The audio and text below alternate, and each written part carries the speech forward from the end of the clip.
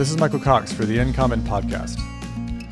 In this episode, I spoke with Bill Fischel, a professor of economics at Dartmouth College in Hanover, New Hampshire, where I also live and work. Bill is arguably the global expert on zoning rules that are used by municipalities in the United States to influence development patterns at the local level.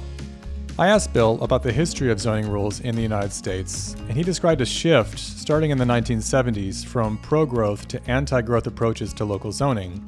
During this shift, homeowners came to view their houses as investments or financial assets whose exchange value they needed to protect. This in addition to the traditional use value of the house being a home. This shift occurred partly because houses were one of the few assets that kept up with rampant inflation in the 1970s, and because of some supportive tax policies.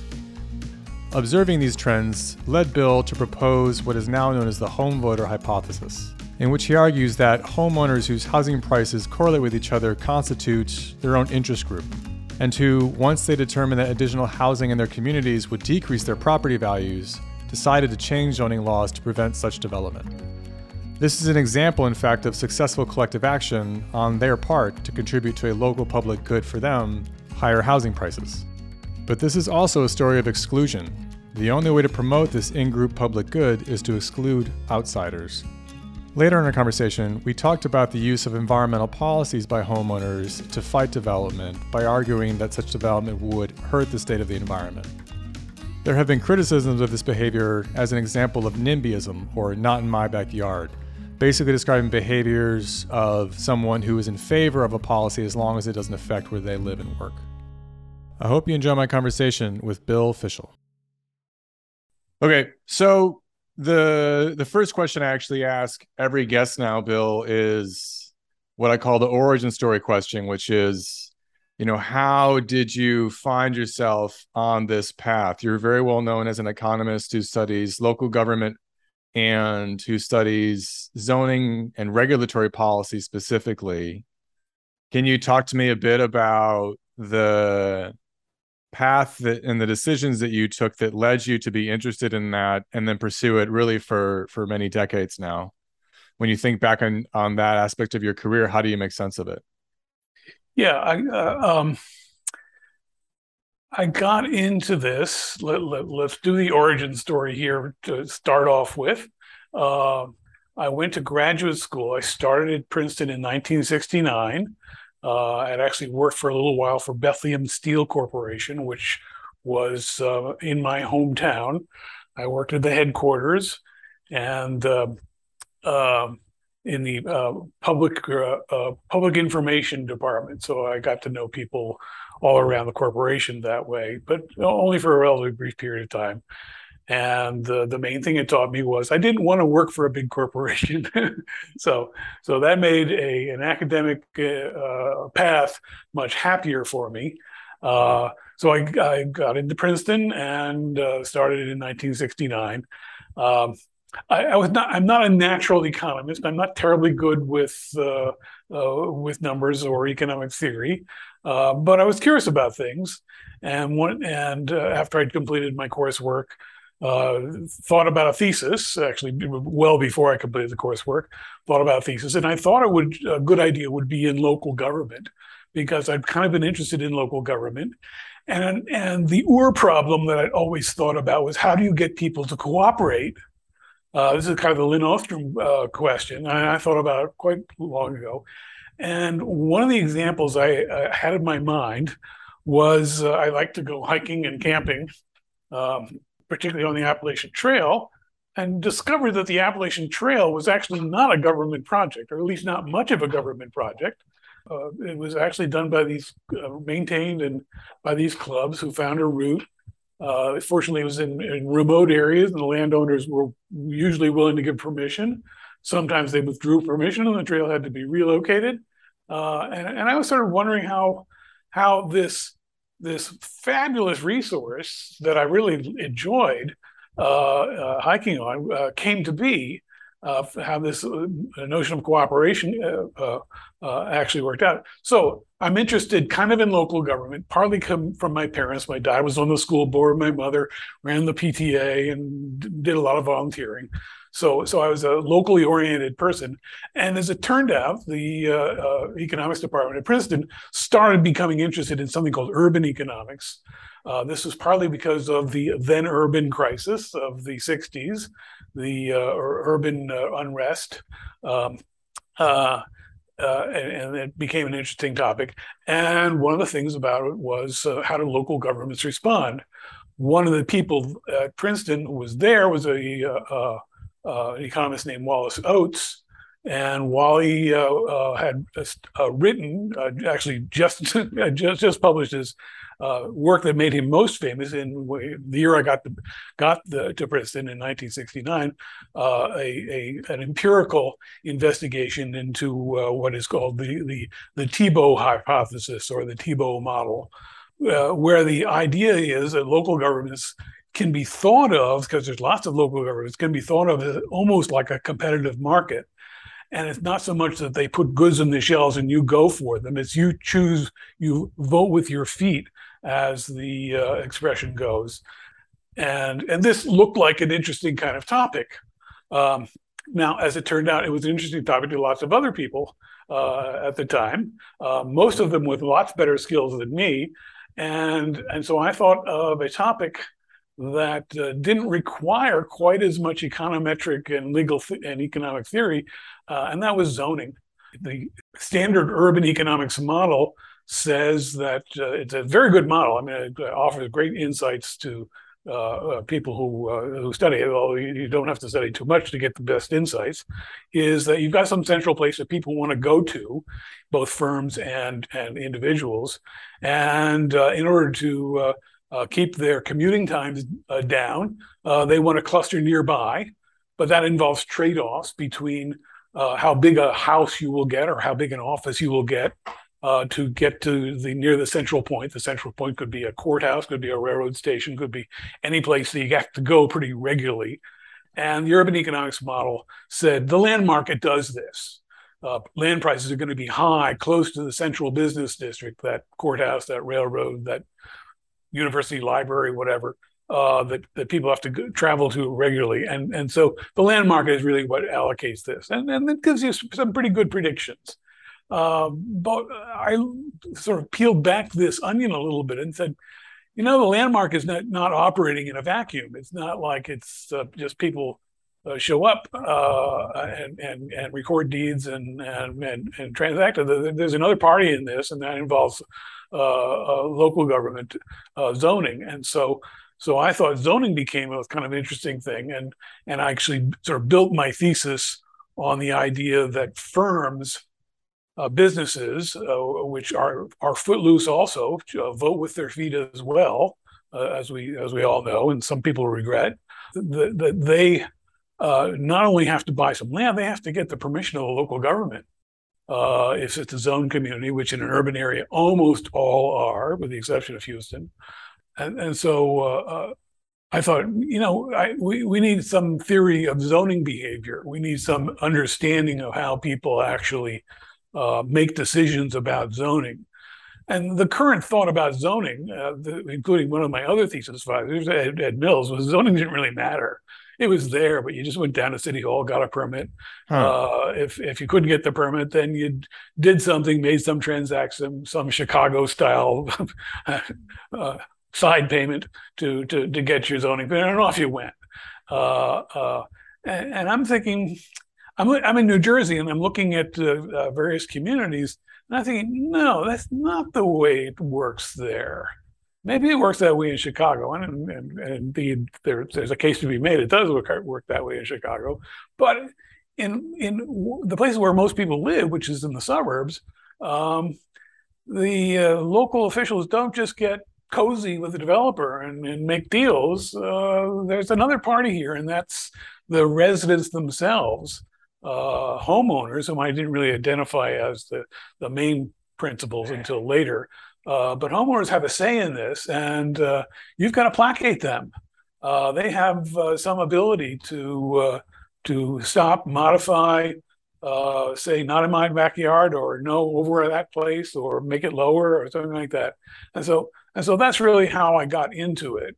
I wanted to understand how this urban model was modified by land use regulation. It helped, I think, in a sense. It helped in both. It was confusing. The zoning was undergoing a revolution just when I started studying it. Back in the up to about 1970 or so, when I started my thesis around 1971. The standard economics view of zoning wasn't all that far wrong. They were saying, yeah, you do have to conform to the zoning regulations, but if they don't conform to what you want, you get them changed one way or another. And that wasn't a terrible model of how local governments behaved prior to 1970 or so. And for reasons that I still don't entirely understand, we can air out a little bit here, after 1970, in many places, New Jersey and California and lots of urban areas, lots of popular areas, that started to look wrong. That started to look not quite right. And we need to understand the effect of this extra party involved in the transaction. There's the developer landowner, and there's the local government, and there are these residents who have, many cases legitimate concerns, some cases fanciful concerns, but they've got concerns, and local governments have to pay attention to them. Okay, so there's multiple threads here already, Bill. So you mentioned early on that you're not a traditional economist. You say on your website, right, that one of the ways, of course, is that you're writing books. You're not cranking out articles. And the other, as you mentioned, is that you don't do econometrics as like a standard part of your toolkit, and you don't do economic theory in that way. And, one thing to make sure listeners know is that when an economist says theory, they essentially mean math, right? It's this interesting similarity between, actually, I've learned in ecology, ecologists also mean, when they say theory, they mean math. And so they've got serious math. You're right. Yeah. And so, and to me, it's always been this funny idea that the mathematicians have claimed ownership over the word theory. But the question to you is a social one. The use of these highly quantitative and increasingly quantitative tools, right? You try to read, as kind of an outsider, you try to read some economics articles, and there's 40 lines of like cumulative mathematical equations, and that's become a very prominent way in which the kind of economics tribe signals to members of that tribe signal their membership to each other, that this is what I do, and so I am an economist. And every discipline has the ways in which it signals membership. Did you, particularly earlier on in your career, face challenges in, I don't want to, like, I can just say, fitting in or getting acceptance for your work because it was kind of less legible to your colleagues and the people that you were trying to be in the same group with? I think it's somewhat to my surprise. I mean, I always feel a little embarrassed that I didn't know as much math as most of my people. I don't know as much math as half my undergraduates. But I have generally discovered, when I talk about my work and the way I talk about it, the economists are mostly grateful. Oh, yeah, you can explain it that way too. Or you can reach out for an example that maybe isn't there between the alpha and the beta that you wrote down. And I'll tell an anecdote here. We may be jumping ahead of, I got myself on a zoning board. I'm back in the early 90s. Now, I'd already written a book about zoning, and I talked to zoning board people, so I wasn't naive about it. But I got myself on a zoning board just to see, be a little more intimate about this. And I would go to professional meetings and talk about this, and at least initially, unintentionally, would mention that I was on a zoning board. My credibility went up enormously. Oh my God, this guy actually knows what he's talking about. It's not just theory. And so I think the economists are not so much just, was concerned, this, I do a little bit of theory and I do a little bit of econometrics, but I'm thinking, well, they're going to be distinct. But if you put it in the context of a story or current events, economists react like most other people. Oh, that's really quite good. That really helps it out. So I think it works okay. You don't have to be. You are right. Economists do signal to one another and communicate with one another in their, professional journals, the kinds you have to publish in to get tenure around here, in ways that you described. But they live their lives a lot more closely to what I do than you might think from looking at the stuff they publish. Okay. So, Bill, let's start to work towards the 90s then, because in your work, in the discussion of the changes of the role that zoning played, you mentioned that as you were doing this initial work at Princeton, like that's when things were really changing, and particularly in the early 1970s, as I understand it. And a piece of this, right, is the environmental movement. Is something that actually I had not appreciated enough before reading your work. We have Silent Spring by Rachel Carson in the 60s, and then we have National Environmental Policy Act, I think in 1970, followed by, Safe Drinking Water Act and a bunch of things in the early 70s.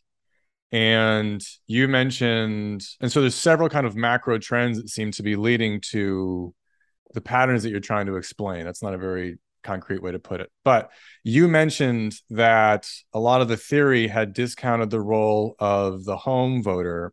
And so it seems to me, Bill, that there's two pieces to this central aspect of your work, which is one is understanding the role of homeowners better. And in doing that, using that role to understand why zoning changed in the 1970s. So from, as you say it, more of a kind of growth-oriented model to a model oriented around controlling growth. And I'd love to talk to you about growth at some point in general too, because as an environmental studies professor, I've always been kind of knee-jerk anti-growth. I've taught a bit about degrowth, how we don't need, I've read books called like You Can't Eat GDP. We need to not fetishize these large national accounts and think I'm about. aware of them, and sometimes I read them too. Yeah. But I've become increasingly sympathetic through my own experiences in Hanover, but also just more in general to the ways in which the anti-growth movement can be co-opted. And I'm already starting to answer the question that I want to pose to you. So could you talk to me a bit about how the role of zoning changed in the early 1970s and how the role of the home voter contributed to those developments? Yeah, I think circa 1970 or so, and again, this is something that happens first in California and happens on the coast and is now a much more general phenomenon, although it doesn't seem to happen in the South very much for reasons that I find interesting, or potentially interesting, that we're skeptical of growth, particularly localized growth. How did that come about? We'll talk about how that came about and then maybe whether that's a good thing or not. And I think the skepticism some skepticism of substantially modifying, I won't say destroying, but really modifying your local environment is actually fairly deep rooted in American history. You read about you just read about the Native Americans, of course, and you read about early pioneers. This legend, I don't think it's quite a legend, of Daniel Boone, who moved whenever he could see a cabin near him. He was the Tebow migrant of all time, and ended up in Western Kentucky. Uh, so people have been skeptical of growth. And the question is, why didn't they have any political footing? Why couldn't they do much about this? I'll give another anecdote. I'm hiking. It struck me in northern Maine, in the Rangeley Lakes area near. It's not Katahdin, but it's one of the Rangeley Mountains south of there. And I meet somebody. With a camp group, and I start talking with somebody who's a experienced hiker and local person, and I was admiring the view of Flagstaff Lake and so forth. And he said, "Well, I've heard that there's somebody who wants to develop a ski area here and a resort and so forth. And I think in 10 years he's saying this. I think in 10 years it'll all be gone." He was really pessimistic, and he felt there was nothing that could be done about it. This was just going to happen.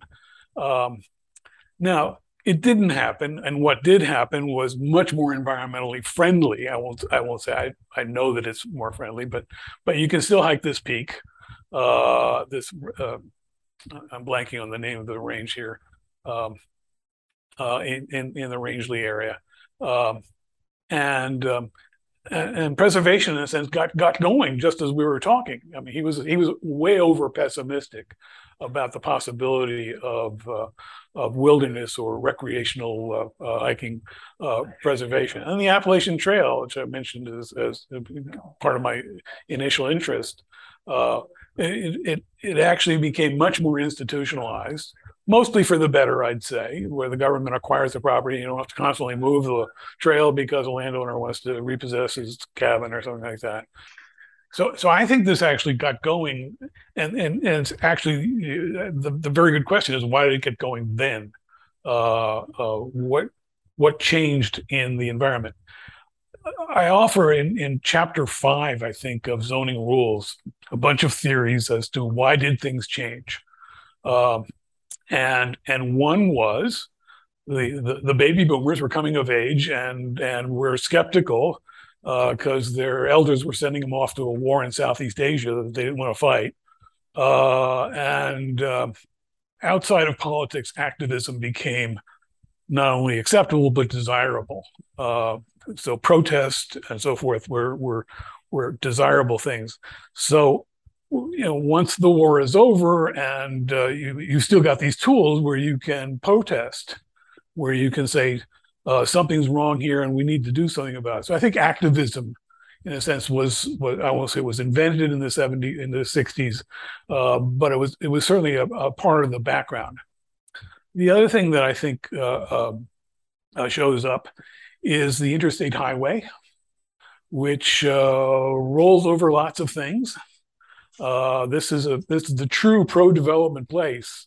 Highway, I actually read some stuff about highway engineers who were some were actually hypothesizing, why should we actually pay for any of this land? We're bestowing such enormous benefits on these communities. They ought to pay for it. We're just going to solve their transportation problem, make them prosperous, and so forth. And in some ways, they did, of course, but not in cities.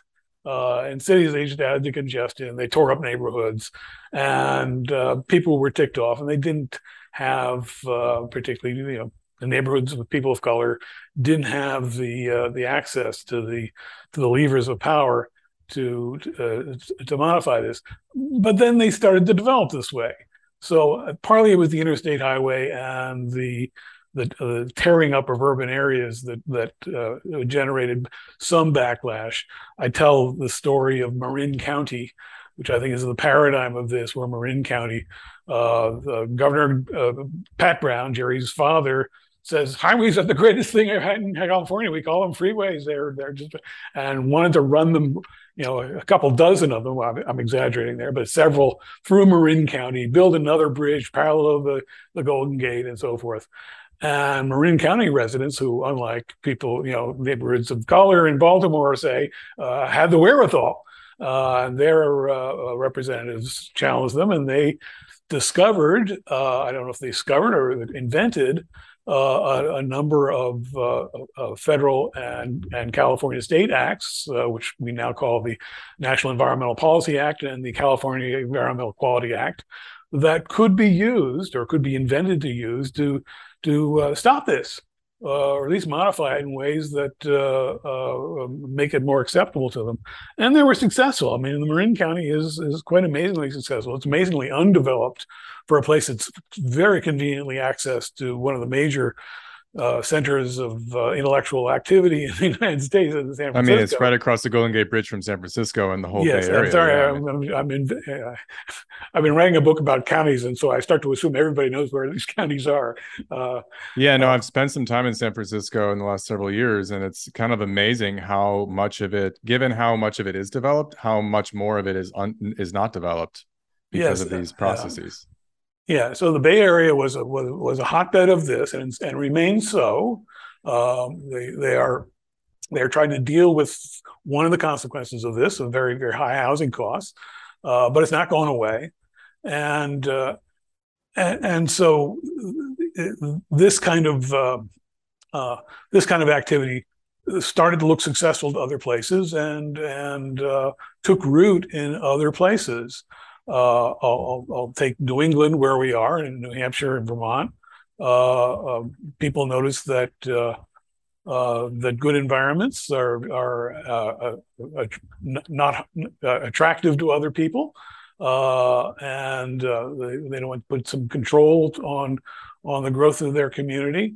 And so, if you look at, I think I reviewed some of this in the Boston area. Alex von Hoffman, a local historian at Harvard, very good, did case studies of communities, and there's an inflection point in all of them. They are generally pro-growth. They have zoning. It's what I call good housekeeping style zoning, a place for everything in its place. So we're not excluding apartments. They just have to be along the highways. Our houses, we want nice single family houses, but they can be on modest sized lots. And after 1970, things change. The communities themselves ratchet up their zoning requirements. They are responding to the environmental concerns about wetlands, and that's a wet place. Same glacier that rolled over us, rolled over them, left lots of pools and wetlands, and so preserving wetlands became a deal. And you start to add these things up, and you have a movement that is generally, I think, locally controlled and to a large extent spontaneously generated. That is, people are concerned about this. So it's not in these communities. Some of them are concerned about the interstate highway coming through and so forth. They want to keep it out or move it around some ways. But even the communities that aren't affected are very much concerned with the effect of land use change on their communities. And I ultimately concluded, when I first started writing about this, I didn't glom entirely on housing values, ultimately on housing values.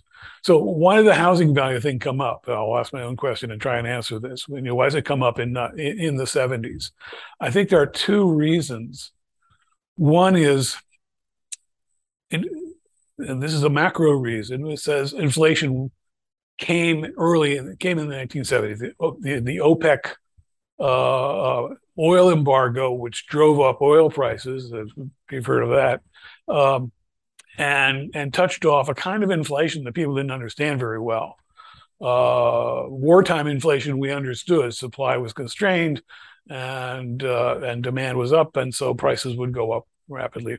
But the war was over. It was peacetime, but we had very high inflation. If you are a person of some means, that is, you don't have to eat your paycheck every month. There's a lot of people like that. But if you're a person, one of the things you want to do is be able to save for the future. You want to save for retirement, medical emergencies, kids go to college, that sort of thing. And one of the things about inflation is it really is it's hard on your bank account. You're getting 3% interest and inflation is up there at 7, 8%. You're losing money for every money dollar you put in. So you need an asset. Now, if you're rich, you can buy lots of assets that will go up in price. You can find the right stocks that are indexed, and you can find assets. You can buy bullion. You can buy artwork and things like this. But if you're sort of middle class person, there's really one asset that you can buy that will keep you ahead of inflation, and that's owning a house. So a house, which there's home ownership is sort of almost a default arrangement for housing. Back in the Depression, when they had conferences about home ownership, about housing, it was all about single family houses, building them and living in them and making them affordable. It was virtually no thought given. I mean, apartments existed and they were good things and so forth, but the housing crisis of the Depression and the post-war response to it, post-World War II response to it, was build more single-family houses. And for the most part, these houses were not terrible investments, but they weren't great investments. Because if you looked at the chart, the Case-Shiller index, you look it up in Wikipedia, and after World War II, it goes up a lot because of inflation. And then the Levitt brothers and so forth get building single-family houses in the suburbs, and they're so successful that the housing price starts going down in real terms. So housing, houses are something you can live in. It's a nice place to do. You get connected with your neighborhood, and it holds its value, but not terribly well. When you have inflation, housing doesn't just hold its value. It goes up faster than other values. And there's two reasons for that. Both are related to the federal tax system. And I say the federal tax system, not the local tax system. Local tax system taxes housing, and more or less fairly, I think.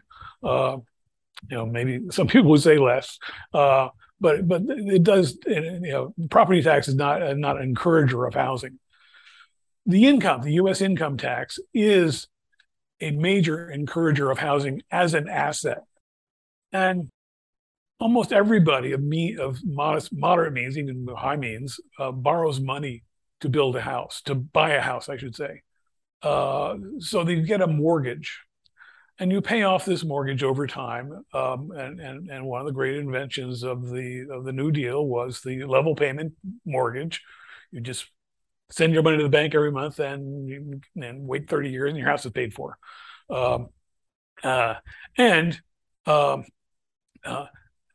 And the big deal of that, unlike other kinds of payments you would do if you're a business, is that the interest on that is deductible from your income tax. Now, if your income tax is negligible, then the deduction of that payment isn't a big deal. But if you're middle class and wages are going up and your income's going up, that deduction starts to mean something to you. And so as interest rates, as inflation goes up, buying a house becomes more attractive. And so people can get these level payment mortgages. Is almost, it's a good deal, and it becomes a better deal. You can hedge against inflation by buying a house. Chip Case used to say, he was a friend of mine, died a couple of years ago, taught at Wellesley. And he said, back in the 80s, he was speaking of this period, the only thing dumber than not buying a house was not buying two houses. He lived in the Boston suburbs, and you just bought a house. The other thing, and I think actually more important, is that housing, the appreciation you get on housing, is generally not counted as part of your income. Now, that was kind of always the case before the 70s, but when you sold your house, you had to pay something. You owed the government money, just as if you'd bought a piece of artwork and it went up in value and you sold it. That was income, it was taxable income. That gradually, and sometimes dramatically actually, became almost tax-free. That is, you can buy a house, and if you buy a house with a spouse, and you sell it for $500,000, that $500,000 is completely untaxed. And you can arrange, by the way, the $500,000 is sort of a floor. You can actually arrange your affairs. I was shocked to discover when I did some estate planning to actually get a larger deduction. So my heirs are going to be extremely well off without having to pay much taxes on this. I frankly think that's scandalous. That's really a subsidy to the rich, to the people who've accidentally done well.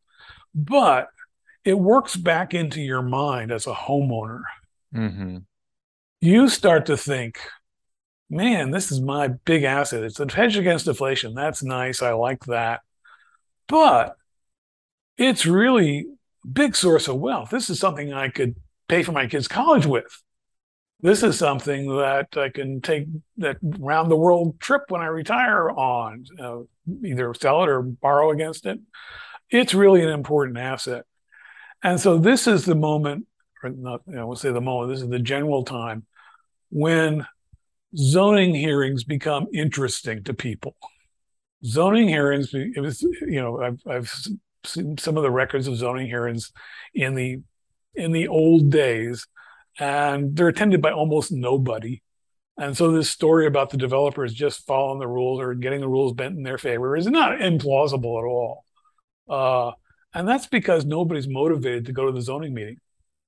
The homeowners, they don't want their community trashed. And generally speaking, the zoning board and planning board don't want to do that either. And so the developers do have to behave to some extent. But if you want to stop growth entirely, if you want to modify it seriously, you have to get some people to turn out to the town meeting, to the planning board, to the zoning board. And now they have a motive to turn out. Now it's not hard to go up and down the street and say, they're planning to have a subdivision in that woods that we like behind our houses. We need to protest this. We need to make sure that we're not badly affected by it, or maybe even change the zoning so we can preserve more of it, make the lots larger, make them cluster the housing. There's lots of things you can do to get in the way of inadvertently perhaps, but get in the way of building more housing and doing other developments that would have sailed through pretty much when people didn't turn out to these meetings, when people didn't show up much interest. And if the planning board or zoning board and city hall ignore you, you can start running people for those offices. You can get yourself on these boards. You can do that at local government. It's harder to do at state government. It's a big campaign to get on a board. You have to know somebody who knows somebody who knows somebody and pay lots of contributions and things like this. Or you can run for office, and that's a full-time job. But at a local level, this is a part-time activity. You can get, as I did myself, for kind of different reasons, but got myself on a zoning board, and you can have impacts on policies, or at least the implementation of those policies, that you can't get at other places. The cumulative effect of this, I think, was higher housing prices. Now, here's what I have a hard time selling to my economists who say, okay, Bill, you've convinced us that zoning matters. We can't just shove it to one side. Eddie Glazer at Harvard now believes this. He's a leading urban economist. And what I can't quite convince them of, and maybe it's just too hard to model, is that zoning itself, to the extent that it's successful in slowing growth and raising housing prices, generates more political interest in this. So if my house price goes up, I was on the zoning board, I'm looking at a piece of vacant land. It's very difficult to develop in rural Hanover. And I'm wondering, and so I get the property record for this. In the space of the last 20 years, it's doubled like every 5 years in value, with nothing on it and not much prospect to do anything with. It's become that valuable just because it's a piece of land where you might be able to put a house despite all the environmental wetlands problems, serious ones actually. Don't want to minimize these issues, and that gets your attention. That gets the attention of both the landowner, who will put more effort into it, but it also gets the attention of maybe the neighbors who are saying, our house is getting pretty valuable. If they're going to put up something that doesn't look quite right in my neighborhood, maybe the trajectory of the housing growth, which has made me rich, even though I don't deserve it, made me rich and affected all my life planning. Maybe I ought to show up and say something, or maybe hire an attorney to say something about this. So I think just the fact of growth itself, growth itself generates opposition. The opposition generates more housing price growth, which puts more pressure on housing prices. So that's my dynamic story, and this is where I wish I were a better mathematician so I could model this stuff. There is a dynamic control theory, at least I've heard of, but I haven't seen any graduate students that are interested in this, mostly because I don't have any. Okay, so I mean, several pieces of this bill that I want to highlight are the transition from seeing a house for its use value to seeing it for its exchange value, right? So it transitions as it becomes an asset. And I've been doing a bit of research on a transition in the forestry sector in the United States, where all the forestry companies in the US used to be vertically integrated, like Weyerhaeuser, Plum Creek, et cetera. And there was this transition to what are called timber investment management organizations, and real estate investment trusts are not just about forestry, and that transition created a whole new asset class of forest land. And so suddenly that was something you could buy and sell as an investor to, as you said, I mean, what do you do as an investor? Well, you want to make money. You also want to hedge against inflation, other risks. And there's this interesting theory that, it's not just a theory, it's been shown empirically that forests as an asset class are a good hedge against inflation because they tend to kind of rise with it or beat it, as you said, with respect to housing as well. So there's like a really interesting parallel here. I mean, to me, it's interesting from kind of an environmental management and governance perspective, this shift from viewing the environment or the place of the part of the environment we have access to intrinsically. I value my house because it's where I grew up, or I have really formative experiences there, to viewing it very much instrumentally or extrinsically as, what is the market value for this and how do I optimize my behavior for that market value?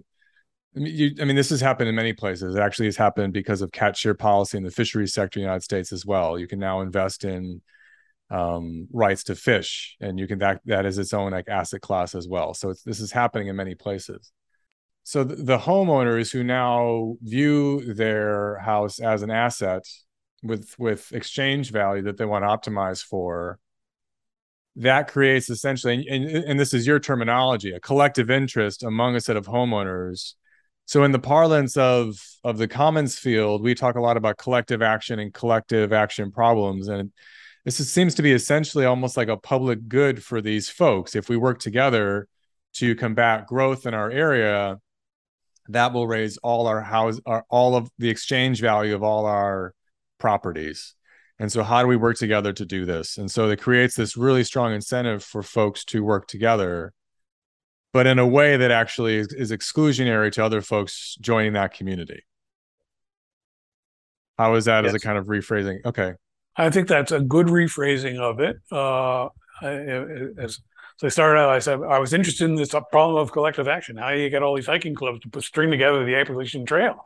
And, Benton MacKaye provided the framework, but you had to do it. There's people on the ground. And what's the motive here for homeowners who were formerly relatively dormant? They might complain about this, bulldozed forest up the way, but they don't have any allies to show up to help them. They don't have many tools, legal or political, to combat it. How do they overcome this? And I think the methods that I described of they're in neighborhoods, they know each other, their kids go to school together, they start a conversation about this and say, can we do something about preserving this farm field over here that's going to be sprouting houses instead of corn? Uh, and and somebody says, well, I've heard about. I know somebody on the planning board, or I know somebody on the city council, and I've heard that some other communities can do this either by purchasing or by changing the zoning to prevent this from happening. Yeah. When this happens, I think so. So there's always been a fertile area within local government just because of the major social capital that people have in their communities, which I think, by the way, this is another line here. I think it is actually generated by public schools. So people sending their kids all to the same school in the same area generates a lot of local social capital. Even if you don't have kids in school, you participate in that social capital. At any rate, so that's a very fertile ground. Once you get some tools to help stop this, the activism that came up in the 60s and discovered you don't have to be thought of as a fool to go and protest a government policy. You might be considered a hero, in fact. And the other was the tools that the environmental movement provided, perhaps inadvertently, to stop these things.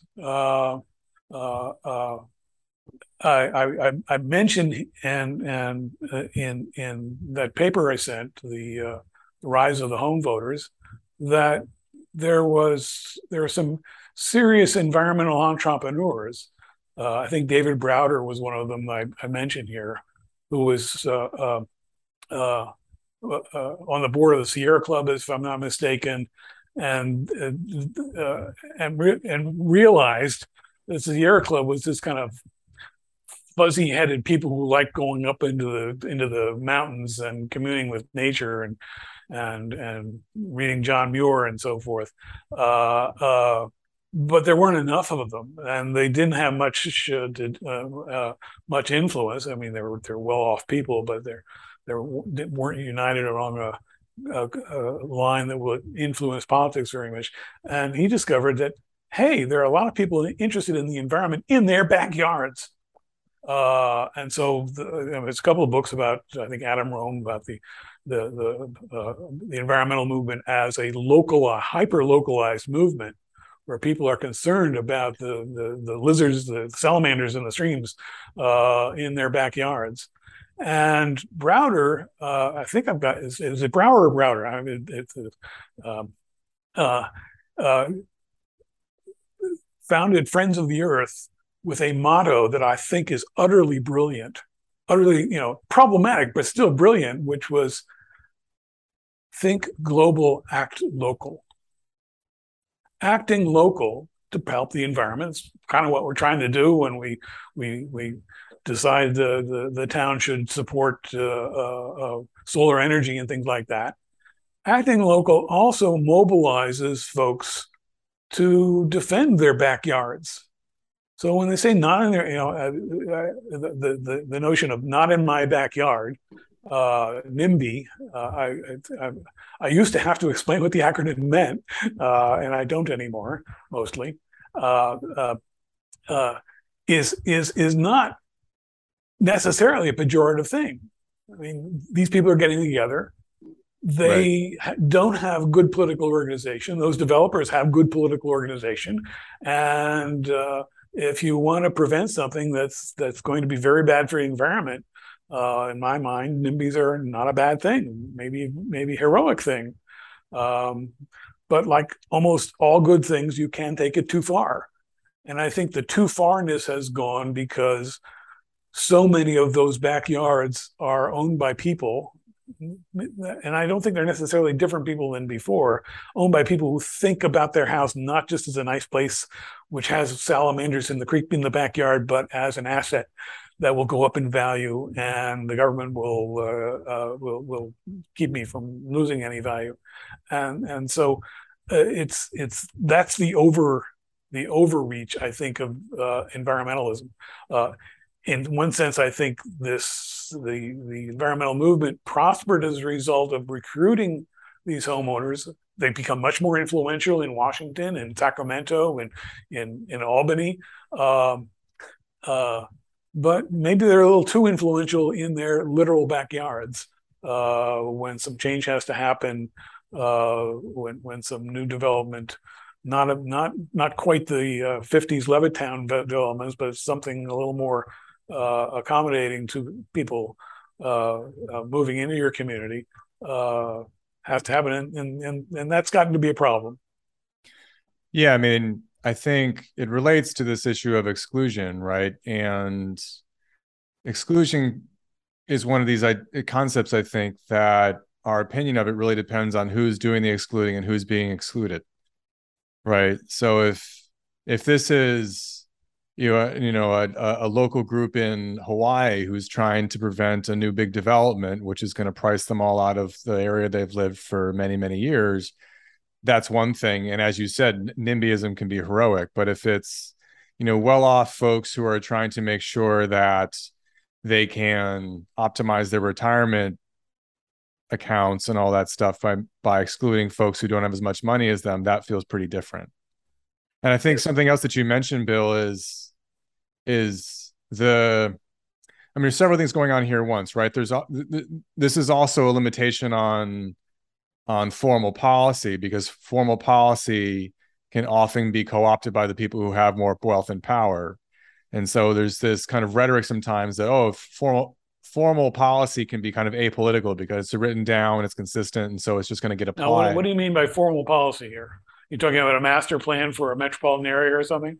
Yeah, no, I'm thinking about the environmental laws that were used to justify the anti growth movement. Okay, let's CEQA, for example, the Yes. California Environmental Quality Act, or Section or Act 70 in New York, where right, and like this that. is still being this is still happening in lots of places, right? Like people are saying, well, you can't build those windmills or that solar because it's bad for the environment. You need to pass some, we need a environmental impact statement before you want to do this, and so. And that's something I've thought a fair amount about, is that when we're thinking about passing important laws, and I'm generally in favor of environmental policy and laws, we still have to think about issues of the distribution of wealth and power and inequality, because the people who have more wealth and power are going to be able to disproportionately benefit from. We saw this during the pandemic too, right? Like when we were trying to give out money to help people with the pandemic, some people were able to kind of co-opt that more for themselves than others. So that seems to be an important thread here. But the other thing you mentioned, Bill, also in your writing, is that no one wants to, maybe the most obnoxious aspect of this can be something we see all the time, which is the masquerading of self-interest as public principle. Well, this is something I've always found interesting when I go to meetings. I sometimes go to public meetings about this, and that bringing up house values as a reason to change the zoning laws or change the school district line or something like that, bring up houses is generally not acceptable. You bring up values, monetary values, not acceptable. You can bring up almost anything that maps into that we know, or at least I know as an that economist, correlates with knows it. Maps into those values, crime rates or street traffic or school test scores or things like that, all of which influence the housing market and generally the property market is an exquisite report card to these things, perhaps regrettably, but it's hard not to conclude that. And people will talk about those, but they won't generally talk about it. And I've actually, maybe I've just gotten more attuned to it. I actually now do hear people talk about housing values. Mm. But it's not the thing you live with. I think, this is my theory, and I don't, sort of might be of interest to people who do other aspects of environmental policy, is that reducing things to dollars makes them too divisible. And the mine and thine distinction is like, oh, your house is worth so much more than mine. Yeah, well, why don't you pay for it? Blah, blah, blah.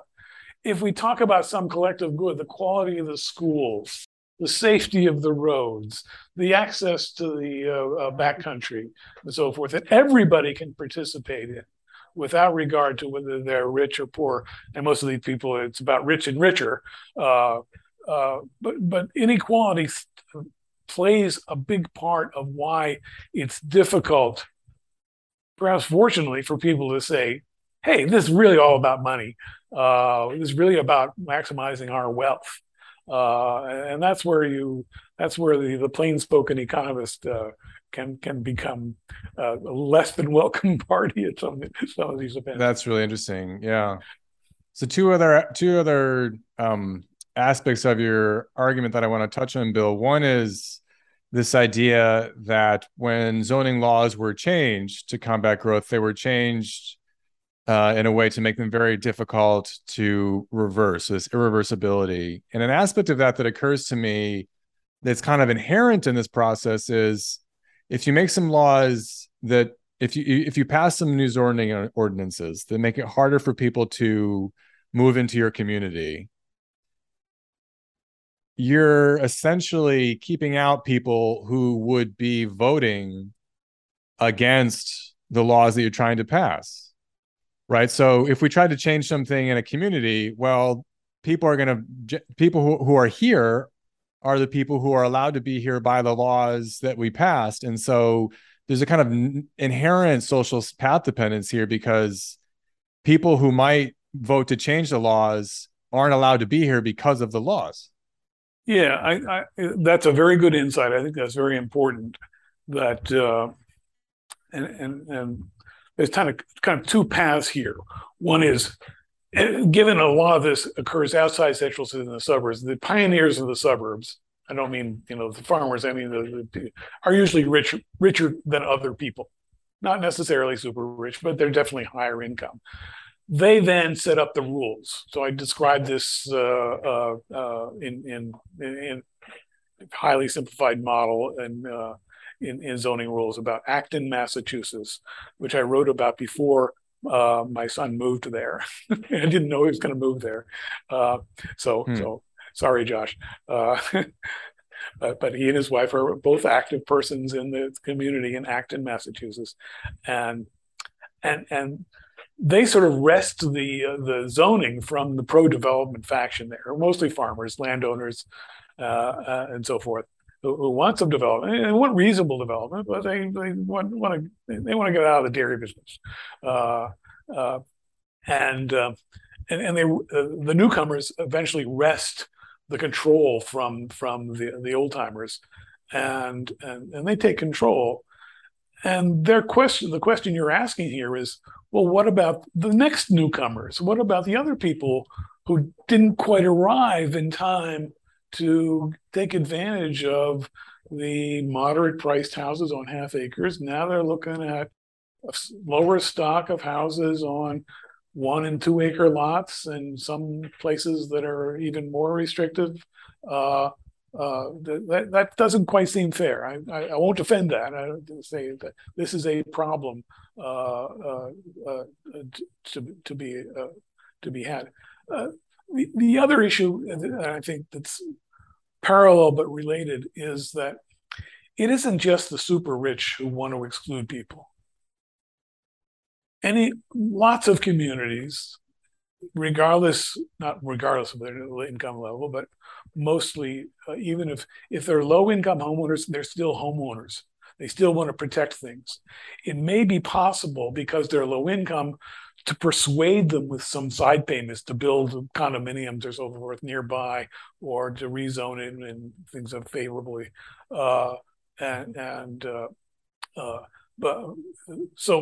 But nonetheless, they care about their asset. They care about their community, and so I think I don't want to move zoning out of the conversation of the overall distribution of income and wealth.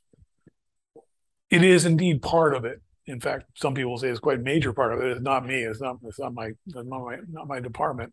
But within the local area, owning a house anywhere in any community gives you a motive. Even if it's a modest bungalow, or even a mobile home that you happen to own the property to, so you actually can get some capital gain out of it. So I think we don't want to just say it's the rich against the poor here. It's rich community. It's communities against people outside the community. The Mm-hmm. people who have, it's like generational in a sense, that there's another generation of people who are kind of like us, who we're keeping out. Okay. Um, Okay, that gets us onto this other issue of renting versus homeowning, and this is so one of the, arguably, at least among economists, arguably the most powerful intuition with respect to the value of property rights, or at least one of them is that if I own something as opposed to, say, renting it, I that vests my interest in the future of whatever it is I own and the things around it more than if I'm renting it. Because I'm renting it, maybe I'm here for 2 years and then I leave, and so I don't care as much. I don't internalize the different value streams that I might receive in the long run from how I behave now. right. I did notice in I think the PDF of the chapter you sent me, you cite some work that in some cases renters do act in, like, they do develop a sense of community and are able to act collectively. I'm now wondering whether that relates to issues of rent control and the fact that many renters actually do stay in their houses for quite a long time, irrespective of whether they own them or not. But that strikes me as an important, another, like, essentially another corollary important theoretical question, because we want people to care about the communities they live in, right? Yeah, I think what I dwell on that a little bit in the home voter book, not the one, not zoning rules, of why what would make renters behave more like homeowners. And the answer, I actually outraged a few economists by saying something nice about rent control. I don't think the rent control is a great idea. It's a very bad way to encourage housing to be constructed. Um, but it does make people in the longer term think more like homeowners. They think in periods of longer periods of time, and in many ways, that's a good thing. If Right. you're in a rent controlled apartment in New York City, for example, you have an expectation that you can stay there for a long time, maybe even bequeath it to your children. Mm. And so when somebody proposes something that trashes the park near you, you're going to be up in arms about it. I mean, you might be up in arms about it anyway, but you also think that's not just a park I'm going to see for the next 3 months. It's a park I'm going to see and visit and take my kids to or whatever for 3, 4, 10 years perhaps. And so rent control does extends the estate for a longer period of time. And makes renters into more like homeowners. I think that's to some extent why you're seeing renters more active. I think it's also the culture that you get in some cities, in San Francisco, for example, where a lot of this evidence comes from, that renters are almost as influential as homeowners in ways in opposing development, which is problematic. Is that there's a culture of activism. The tools are easily available. The culture encourages it. Mm-hmm. And so I Mm-hmm. don't want to, I have my non-economist hat here on, but that's why it's not, it's good not to be too married to economics. Fair enough. Fair enough. Um, Bill, I want to make sure we touch on another issue that you mentioned, which is conservation easements. Yes, Can you yes. talk to me about the role that they play in this story? And this might be a good time to distinguish something between conservation easements and other private easements and zoning that a lot of people seem not to understand. I actually was reading a book about somebody who says Houston's wonderful because they've got private easements and conservation easements to control things, and is a libertarian type, and they don't have the zoning. Uh, they do accomplish sometimes the same kind of thing. They're about the use of land. Zoning is what is called a police power, derives from the power of the state government. It devolves to the municipality, and the state government can take it away from the municipality or modify it if they want. But zoning is coercive and non-compensatory. That is, if we adopt a zoning law, we have a zoning law in Hanover that has zoned the rural residential areas to 10-acre minimum lot size, which has effects in housing prices. That's a law that none of the landowners had to consent to or could consent to. Now, in practical terms, when Hanover adopted this law like 15 years ago, they didn't want to irritate the landowners too much because they do vote. They had friends who vote and so forth. And so they threw them some sop of you can have 3-acre minimum lot size if you're already on a public road. But if you need to build a road to build in housing, you have the rule is 10 acres, which basically means it's not get developed. And for some people, that was the intention. And it's wonderful. But that zoning can change if the town meeting, the town government, the plebiscite that we have every year, is presented with a proposed change in the zoning laws. The planning board has approved this to change that 10-acre minimum lot size to 1/4-acre lots on half the areas. And the voters, for some reason, decide it's a good idea. It happens. So zoning is non-consensual, but zoning can also be changed. So conservation easements or private easements, covenants, and things of that like, servitudes are what they are called in ancient law, by the way, the law of servitudes, involves private parties, where years ago I actually did a servitude with my neighbor. We both live in the edge of the single-family zone area. We're both in a general residence, but neither. I don't have enough land to make it multi-family housing. He did, and I persuaded him that we should form a covenant between just the two of us to use our property only for single-family use. I won't go into the details of this, but that pertains only to him and me. The government cannot change that. If they think that is bad policy, that Fischel and his neighbor ought to be able to build apartments there, because after all, it's close to downtown and we need more rental housing. They can't do that. They can't change it. Only the owners of the property can change it. So that's consensual. And that's a lot of what Houston, Texas, which is famous for not having a zoning, the only big city that doesn't have zoning, but they have lots of these protective covenants.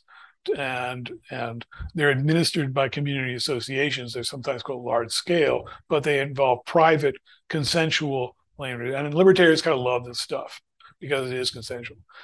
It's very difficult to set up in areas that are already developed. So I'll just continue my story of setting up covenants. I thought about maybe I can get other neighbors to agree to the same thing. This is back in the 70s. I just bought a house and I was a super NIMBY. So I want to establish this these covenants just in case the zoning changes in ways we don't like. And it turns out it's really hard to do to get other people on board. They'll say, no, I don't really want to do it. Or in my case, it actually was just locating them. He's in a nursing home and the property owner is unavailable. So they're very hard to set up in places that are already developed. That's where zoning cuts the Gordian knot. So if you want to make someplace more restrictive or less restrictive, zoning just does it. And that's the law. And protective covenants are hard to set up, but they're also really hard to get rid of. Now, in the 70s and 80s, and I don't think it's coincidental they showed up this way, a new species of private covenants developed called conservation easements. And I'm told by my law professor found this is kind of a misnomer because it's not really an easement. It's just an agreement not to develop. What they do is I have a, a farm, an open space, and my neighbor would rather I didn't develop it, and because his house is situated in a way, and my neighbor has lots of money, and he says, uh, uh, let's put that in. Let's agree that you won't develop it, and he pays me some money or some kind of consideration to not develop it, and we memorialize this in our deeds. Now that's not quite enough for him, though. He wants to be sure that this deed will go on for a long, long time, indefinitely, in fact. And so he sets up what's called a conservation easement with my consent and gives it to the Hanover Conservancy. I think you can do that, which is like the Nature Conservancy. They accept these deeds, these conditions. They accept the obligation that continues indefinitely to not develop the land. And it's part of both of our deeds.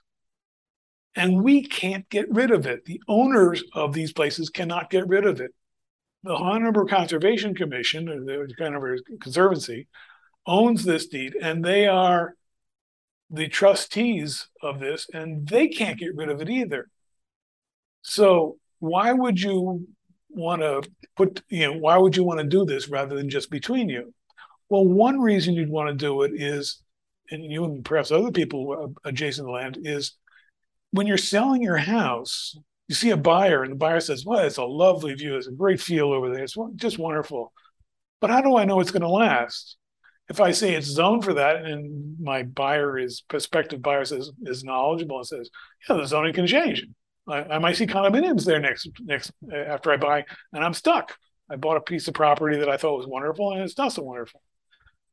And I say, well, we've got a covenant with people nearby that they can change by a supermajority. That's actually how many of these covenants are actually administered. And he says, well, that's a little better, but how about if you could never change it? How about never? So the attraction of the conservation easement is it's the closest thing to never, to putting the land in a condition that the law says, and it runs over generations. It runs to successive, the key to servitudes is that they are obligations that whoever buys the land is obligated to conform to. If you've got that, then the buyer will say, oh, okay, well, that's the closest thing to having a permanent, to almost my owning it. So conservation easements have become popular because they can't be reversed. Now, I have, this is me. This is not the general feeling about conservation easements. Most of the literature on conservation easements, legal literature, is the Hanover Conservancy or whoever owns it might make a mistake in administering it, and they might allow some stuff that isn't there, or they might not maintain it the way it's supposed to be maintained. Sometimes these are affirmative obligations as well as passive obligations, and the covenant's purpose will not be well served. I don't think they're wrong about that. My problem with this is suppose in 100 years somebody says, we really need that field. We are running out of land, and for housing in this particular community, there are people who need to work in this vital industry down the street, and they can't get there, and they're willing to pay substantial amounts to the holder of the easement. If it's been drafted properly, that's almost impossible, and that, I think, is a kind of hubris that we need to avoid. I don't think these things should go indefinitely. Now, so there are people. Have you ever skied at Green Woodlands? I have, yeah. Okay. Mr. Green, I've talked to, I think it's Dave Green. I'm not sure. I've talked to him about all the land he bought. He bought up half of Lyme and most of Dorchester.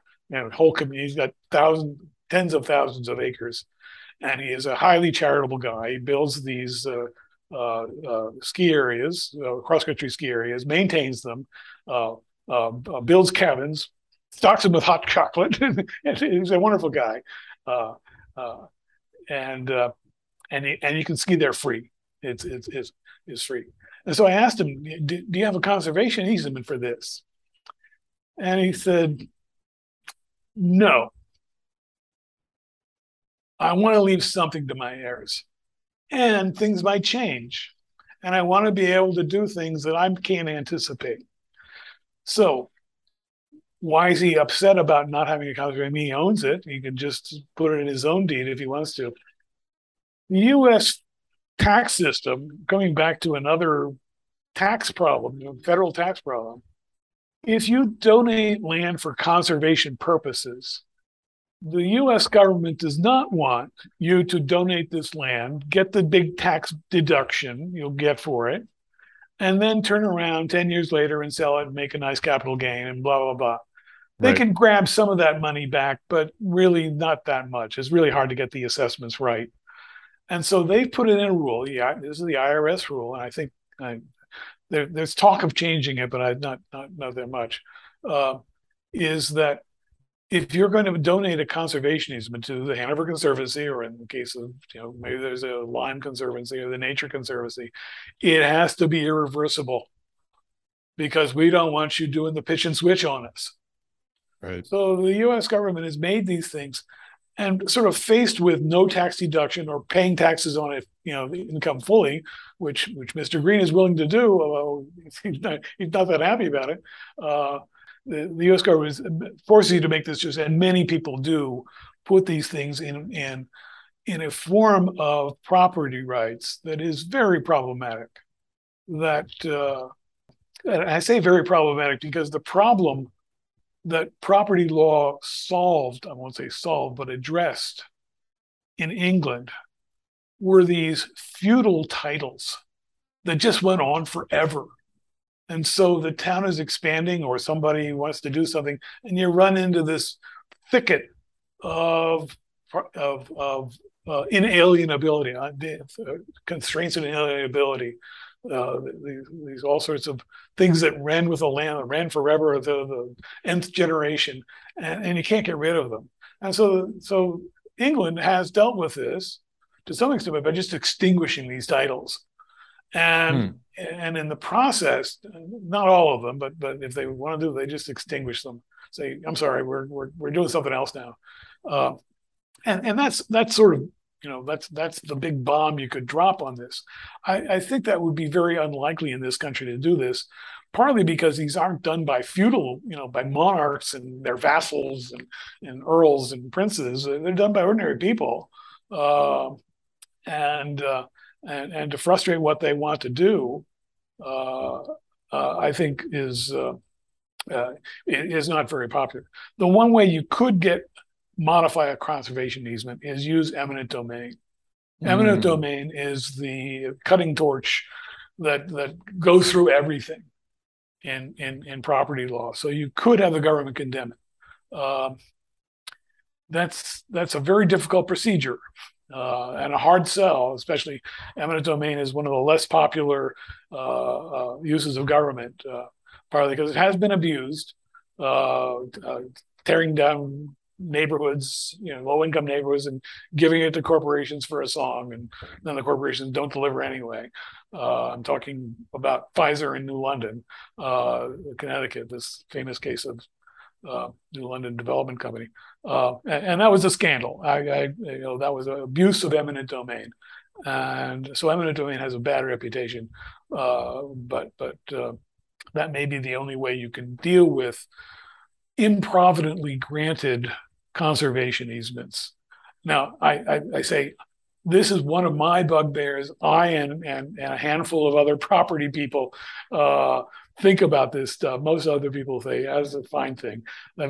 Nathan's Garden across the street from me privately owned memorial garden donated by wonderful people. And Mrs. Hall donated to the town with the condition that it have a conservation easement. So the park will be there forever. And I'm thinking, and the maintenance for that park will be, and what happens if people start gathering in that park, that we need to have some new regulation about it. So but I'm the guy who thinks that way, and apparently not too many others. All right, fair enough. Could we conclude with two final questions? One is, what are the questions and challenges and developments that interest you now to follow? Either with respect to the concept, the issues we've been addressing now academically, or in Hanover where we both live. Are you still kind of following everything that's happening here? Are you interested in what people are still writing? What's getting you up intellectually and personally in the morning? I'm still on the zoning board, and so I'm reasonably well informed what's happening. And I go to meetings. I'm actually talking to a realtors group in a couple months about is local control a good idea? And I don't know what I don't know what their take on it would be. So yes, I am paying attention to that. The other thing that gets me up is I'm working on what I thought was a completely different topic, which was county government. How did we get counties? Where do they form, and so forth? It turns out there are home voters out there, but they're on the other side. They're the wildly pro-development people who want to create a county seat so their land values go up. So these are the wildcat people who say, "Oh my God, I've got this thing out in central Kansas, and I need to attract people. The best way to do that is make it a county seat, get a county formed around me, and keep it from my rivals." So Wow. it's land use. It's Wild West land use, although it occurs in lots of different places. The local thing that's attracted me, then it sort of keeps my hand in zoning both locally and nationally, is this question of how do we deal with the excesses of local control, the NIMBY attitude, the bad NIMBY attitude. And I say there's a good NIMBY attitude, the bad NIMBY attitude that says we don't want workforce housing, or we think it's a wonderful idea, but we should put it over in Lebanon, please, or out in Canaan. We don't want to crowd our schools and otherwise inconvenience people, and that. What I've found interesting in following this issue, and this is an attitude that I think I've seen for a long time. What's different about the last 5 years, maybe less than maybe about that, is that now people are a little embarrassed about that and think, maybe we do need workforce housing. Maybe the state, which has a wider view of these things, should have more of a role in local zoning. Now, if you ask your zoning administrator, they say the state's clueless. I mean, one advantage of local control is local conditions. I know that tract on Moose Mountain better than anybody down in Concord. But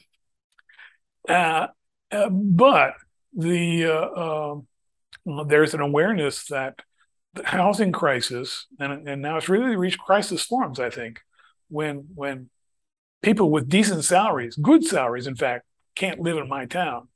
I'm upset about that. I think I'm upset that lots of people can't live there, but now it's really getting to be, how do we actually manage our town?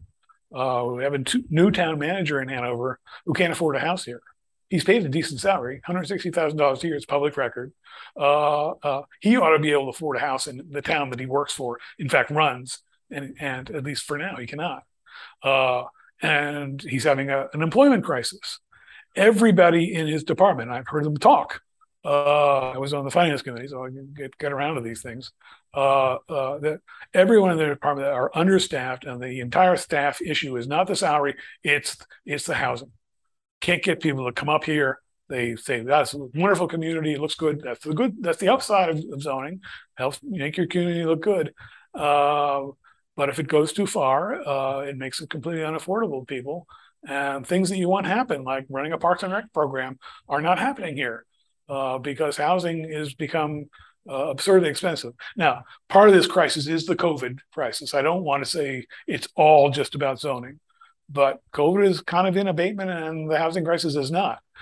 The other thing I want to say just about the state is I'm seeing some encouraging things by the states. California has moved aggressively after sitting on their heels and just saying, oh, do another plan.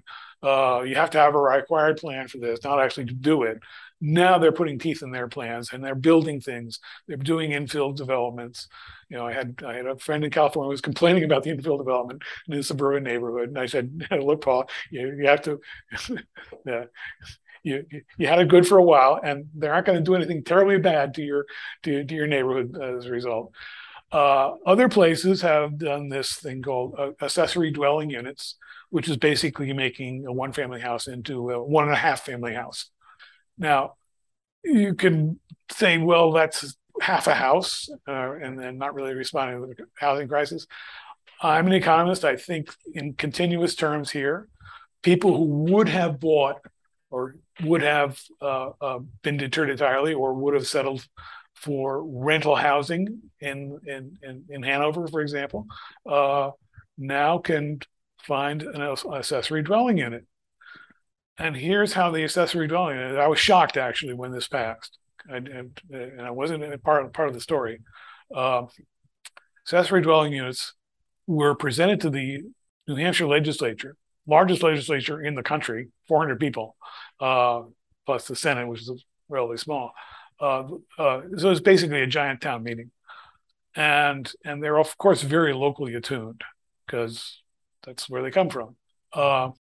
And it's presented to the legislature that your kids can't live in your community anymore.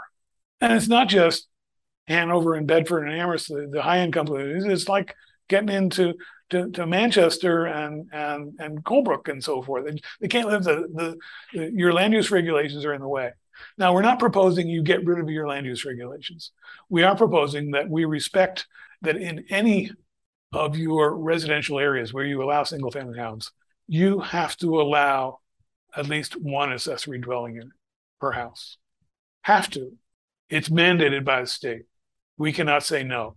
On the zoning board, we can do some things if the unit is separate from the house and require placement and so forth, but not much. So this is revolutionary in my mind. I'm just was shocked by this. And here's how it was sold, and here's how it was persuaded. Number one, they appealed to the people who weren't there, who were actually related to you. Your kids, your grandkids can't live in your community, can't buy a house like yours or anything close to it. The second thing they did was make it utterly universal. Every town is subject to this, no exceptions. And so, I mean, it is a kind of a blunt instrument, I got to say. I'm not sure Manchester, if I owned a house in Manchester, that I'm actually, it's appropriate in high density areas and so forth. But what made it pass, I would talk to people who steered it through the legislature. What made it acceptable was everybody has to do it. There's a third acceptability argument, and this is much more controversial when I tell this to people in other states of you shouldn't have done that. Not me, but the state was you can, as a community, make a regulation that says that for every ADU, the owner of the house has to live in either the original house or the ADU. So I could build an ADU next to my house. If I wanted to retire, my house is actually pretty small, but if I wanted to downsize, I could build an ADU, not a big unit, but it's got cooking facilities, a couple of bedrooms and so forth. It's decent housing, and rent out the house. But I have to live there. I have to sign a covenant, in fact, and register it with the town that I will live there. Basically, this doesn't turn it into an Airbnb arrangement, or it doesn't turn into basically a 2-family house where remote investors buy it. Yeah. So this is a little bit of the poison pill to the remote investor who would say, Hanover, a wonderful place. We can just buy housing. They're doing it anyway, but now all houses are available where we can buy 2-family houses, rent them out and pour the money in and not worry about the quality of the neighborhood because we're sitting down here on Wall Street. and so that owner occupancy requirement was a crucial aspect of this. People in Oregon tell me that's unfair. That's not really making the housing available as it should be, and so forth. And Oregon has a rule like this, but you don't have to live in it. So it's basically changing all single family houses into 2-family houses with sort of small units. And I think that just wouldn't pass in our political culture. I don't know the political culture of Oregon well enough. I know some of it, but the oddity is it's actually a hard sell in Vermont, which is they have the same housing crisis, and there are people pushing for ADUs, but they're getting a lot of pushback. Interesting. Which I found kind of interesting. I would thought the culture of Vermont would be similar in that respect to that of New Hampshire. Yeah, I've since moving here 10 years ago, I've sometimes been surprised at how people who aren't familiar with Vermont, New Hampshire, and the reputations they have won't really understand this. But often you're surprised at when one state does one thing and the other one doesn't, just like this. Well, thanks, Bill. Are there any final threads that you want to make sure we wrap up? Things that we started talking about but didn't really finish, or are there any final concepts you want to make sure you want to explain before we wrap up the interview?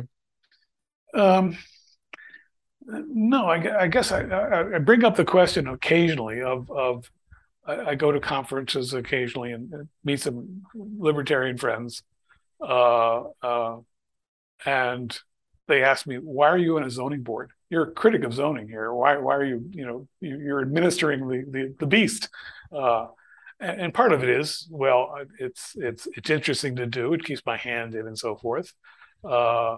But I think you can't shy away from controversy. You can't, just because you can't get everything you want doesn't mean you should just wash your hands of it. So I think Hanover zoning is a problem. I don't express that. I mean, I occasionally express that at zoning hearings, at least when we're deliberating, that we are too fussy. It's a gentle word I put on it. But I think if there are people like me who are aware of these things and have some skill, some knowledge at least of what's going on, that you should go and participate, and at least as best you can.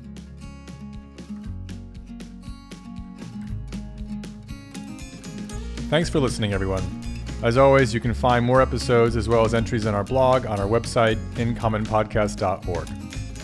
The In Common Podcast is the official podcast of the International Association for the Study of the Commons, or IASC.